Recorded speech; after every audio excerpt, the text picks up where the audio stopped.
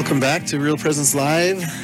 My name is Jacques Daniel, here with Bridget Garapentine. We're here in the beautiful Chancery building of the Diocese of Rapid City, downtown Rapid City.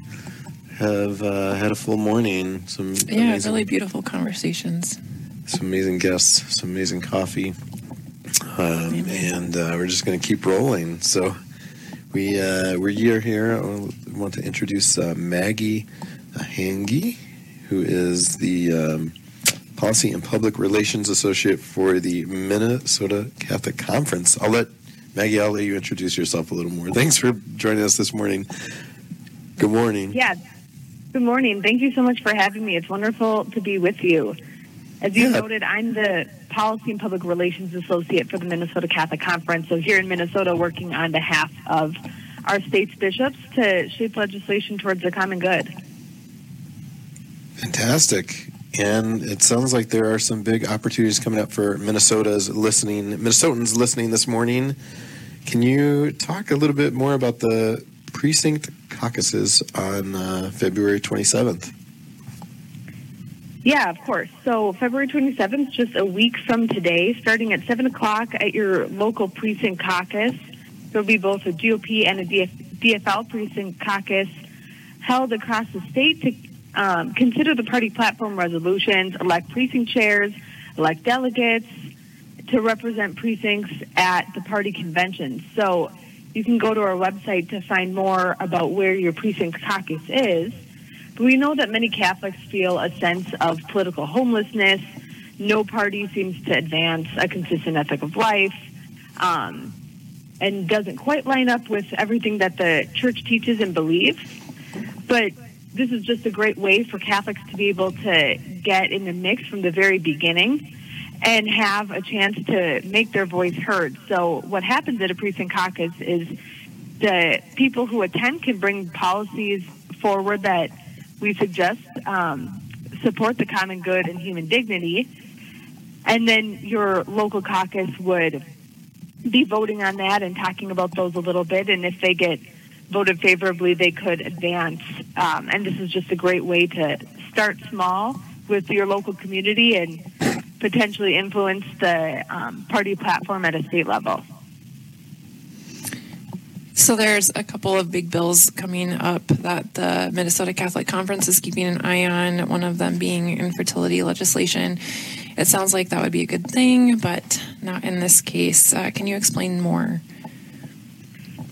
Yeah, of course. So there is a bill, it's SF 1704 for those who are interested, and it would mandate that insurance plans cover controversial infertility services. So these are things like in vitro fertilization, the freezing of embryos, and the like. And we're opposed to this bill for a number of reasons, and this idea for a number of reasons.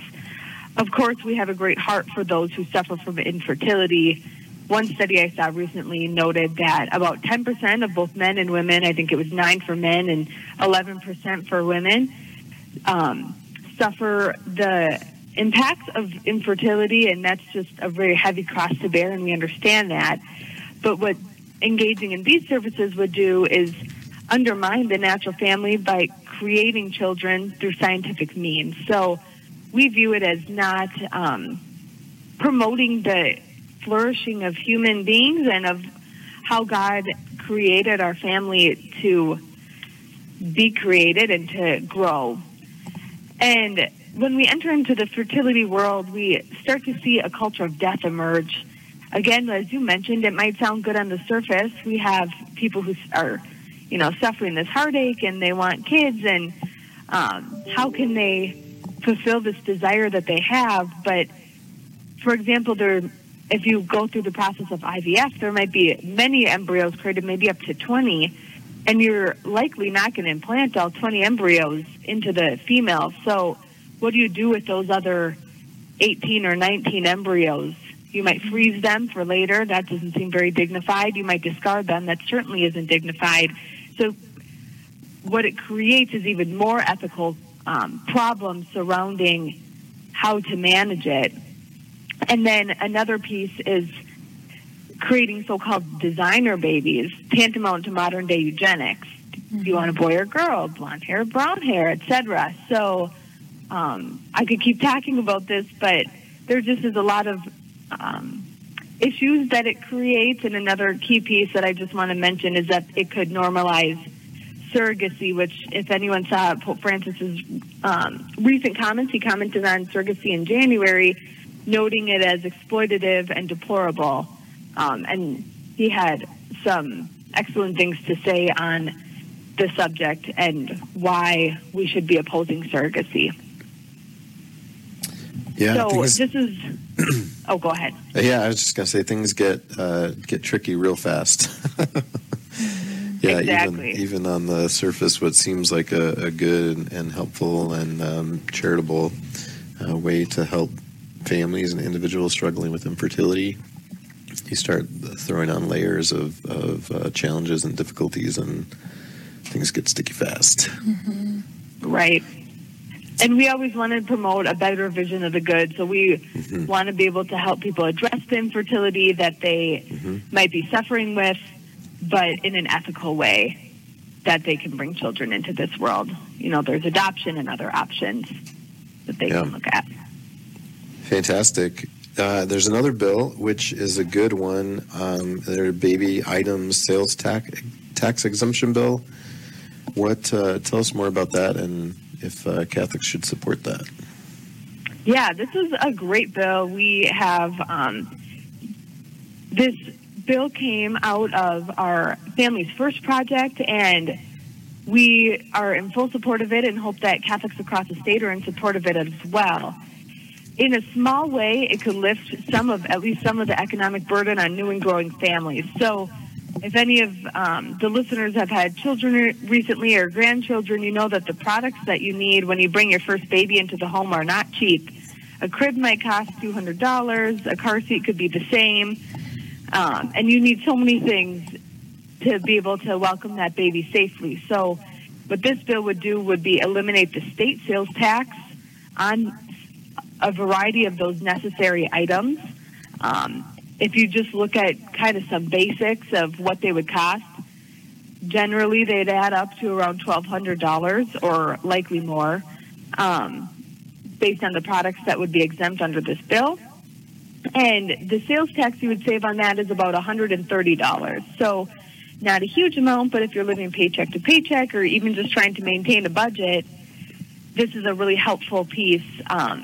If you can save $130 across these items, that can maybe be used to buy a safer car seat instead of purchasing something on Facebook Marketplace, because these items have expiration dates, safety concerns, etc. So it helps parents be able to hopefully buy the best for their baby and ease that economic burden just a little bit. If an individual is looking for more information or to become better educated on these topics, where would you direct them? Yeah, we have a website, mncatholic.org. We encourage people all the listeners, to visit our website. In the corner, you can hit the Take Action button, and you can act on this fertility insurance mandate that I mentioned, on the baby items mandate. But then right on the homepage, you can also subscribe to our Catholic Advocacy Network. With this, we deliver bi-weekly newsletters and pressing action alerts right to your inbox. So you can go take action at any point. But if a bill is getting heard in committee or being moved to the floor or has any action on it, we'll send you an alert. All you have to do is take a few clicks, and you have a message being sent to your legislator right on these issues. And sometimes you can add in your own story and make it what you want, or you can just send in the alert we already have created. So we try to make it really easy for people to be able to get in contact with their legislators and hear what's going on at the Capitol. Yeah, that's fantastic. It looks like mncatholic.org, and you even have information about the precinct caucus happening a week from today that we were talking about, and all sorts of ways for them to get connected. That looks fantastic. Yeah, Maggee, exactly. thank you. mncatholic.org/caucus is where you'll find all that information on the precinct caucus. Go ahead. Is there anything else you would like to share with our listeners today regarding the upcoming caucuses? No, I think it's great. They can go online and find their precinct location. And we have our resolutions, some sample resolutions right on our website that they can look at based on physicians-assisted suicide, gender, education, families. So we have a variety of them that people can look at. And otherwise, I just encourage people to subscribe to our Catholic Advocacy Network, and we'll keep you updated on all these opportunities that are coming your way during election season and legislative session. Fantastic. Maggee, thank you so much.